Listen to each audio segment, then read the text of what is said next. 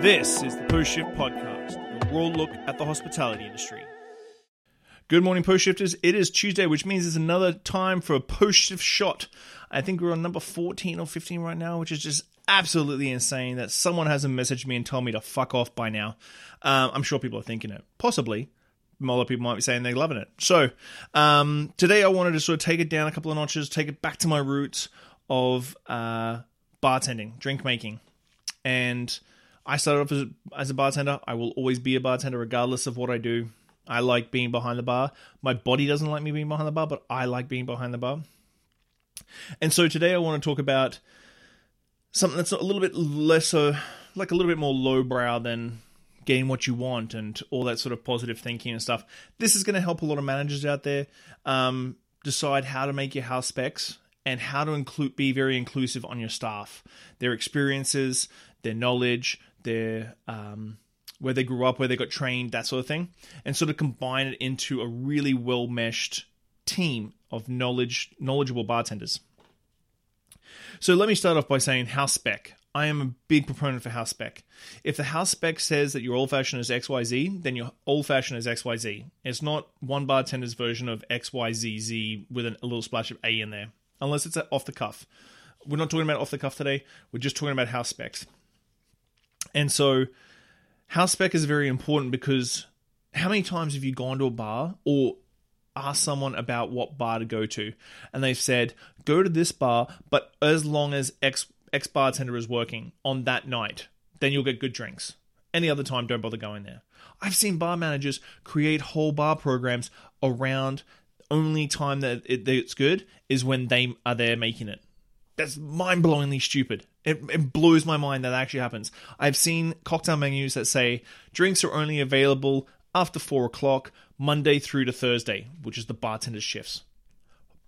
Blows my mind. That is not how you build a cocktail program. That's not how you build a following.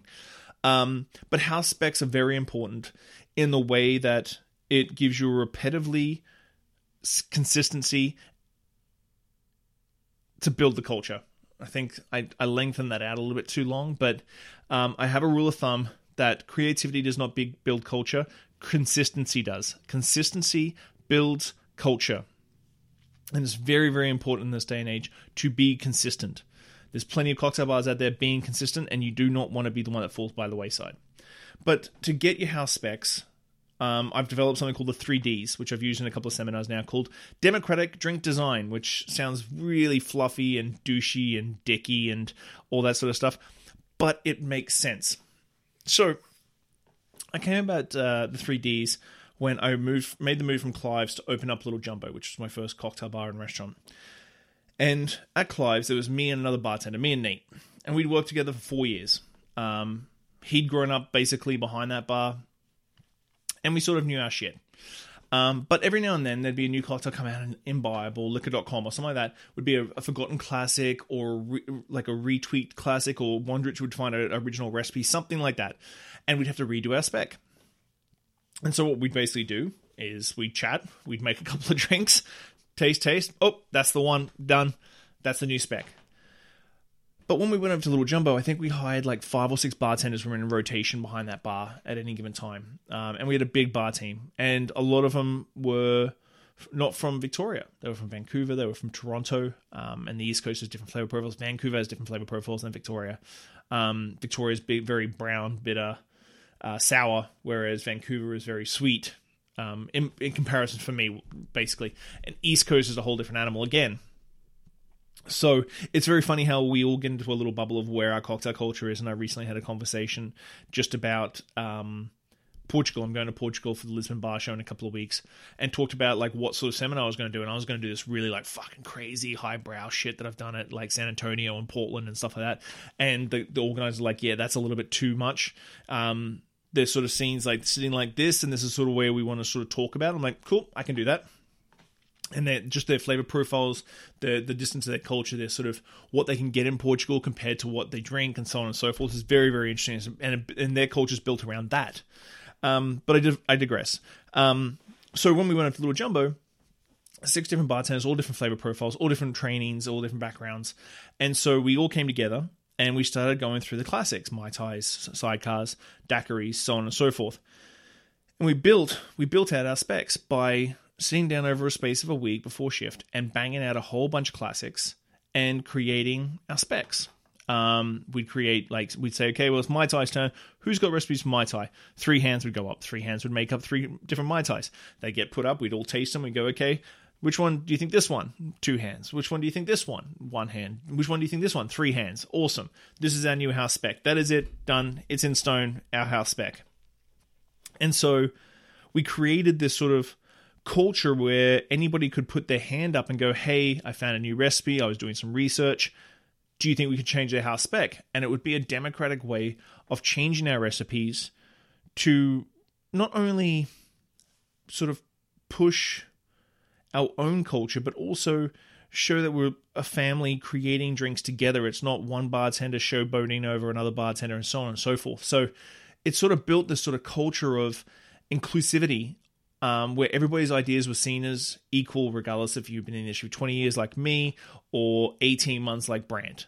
At the end of the day, as an older manager, we can't compete with how much knowledge is out there in the universe. When I started in this industry, I've still got 500 books back home in Australia that are in storage that I'll probably never bring over. The ones that before the internet, you'd have to go to a bookstore and pick up a cocktail book. You'd research the cocktail book. You'd go through and see the notes. I found recently one of my old notebooks from 2006 where I would literally be writing down different versions of history notes and finding the one that correlates the best, and that would be my new history note. But those sort of things is like, as we get older as bartenders, one, we fall out of always having the finger on the pulse in the way of like reading every Liquor.com article or reading every single post on Facebook, that sort of thing. And there's just so much information out there. It's just on you all the time. But the youngsters, they're learning way quicker. The stuff that I know now, they know already, and they're freaking 14 years younger than me. It's insane.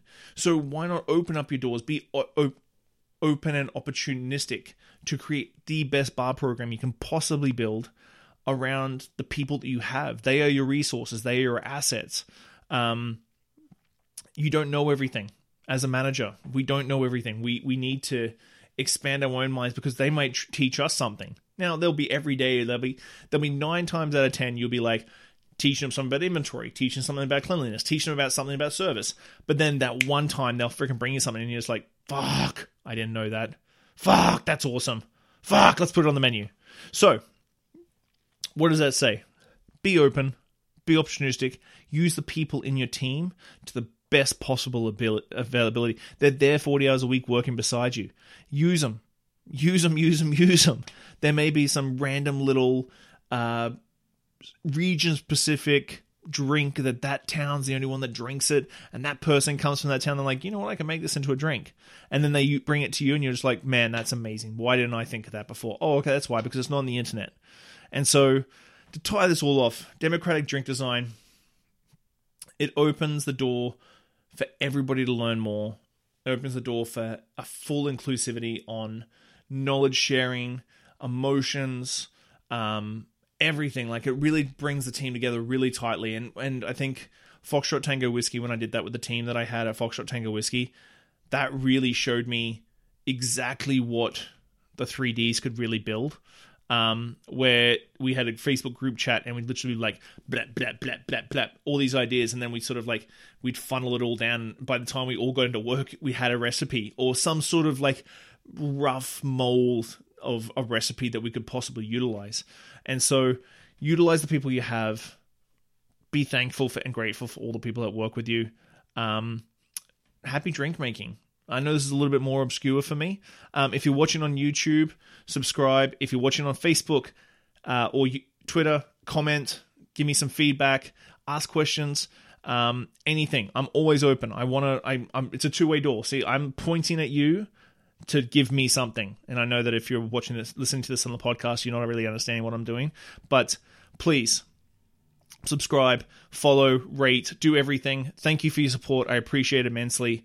That's your post-shift shot for this Tuesday. I'll see you on Friday. Bye. Thanks, post-shifters. I hope you enjoyed that episode.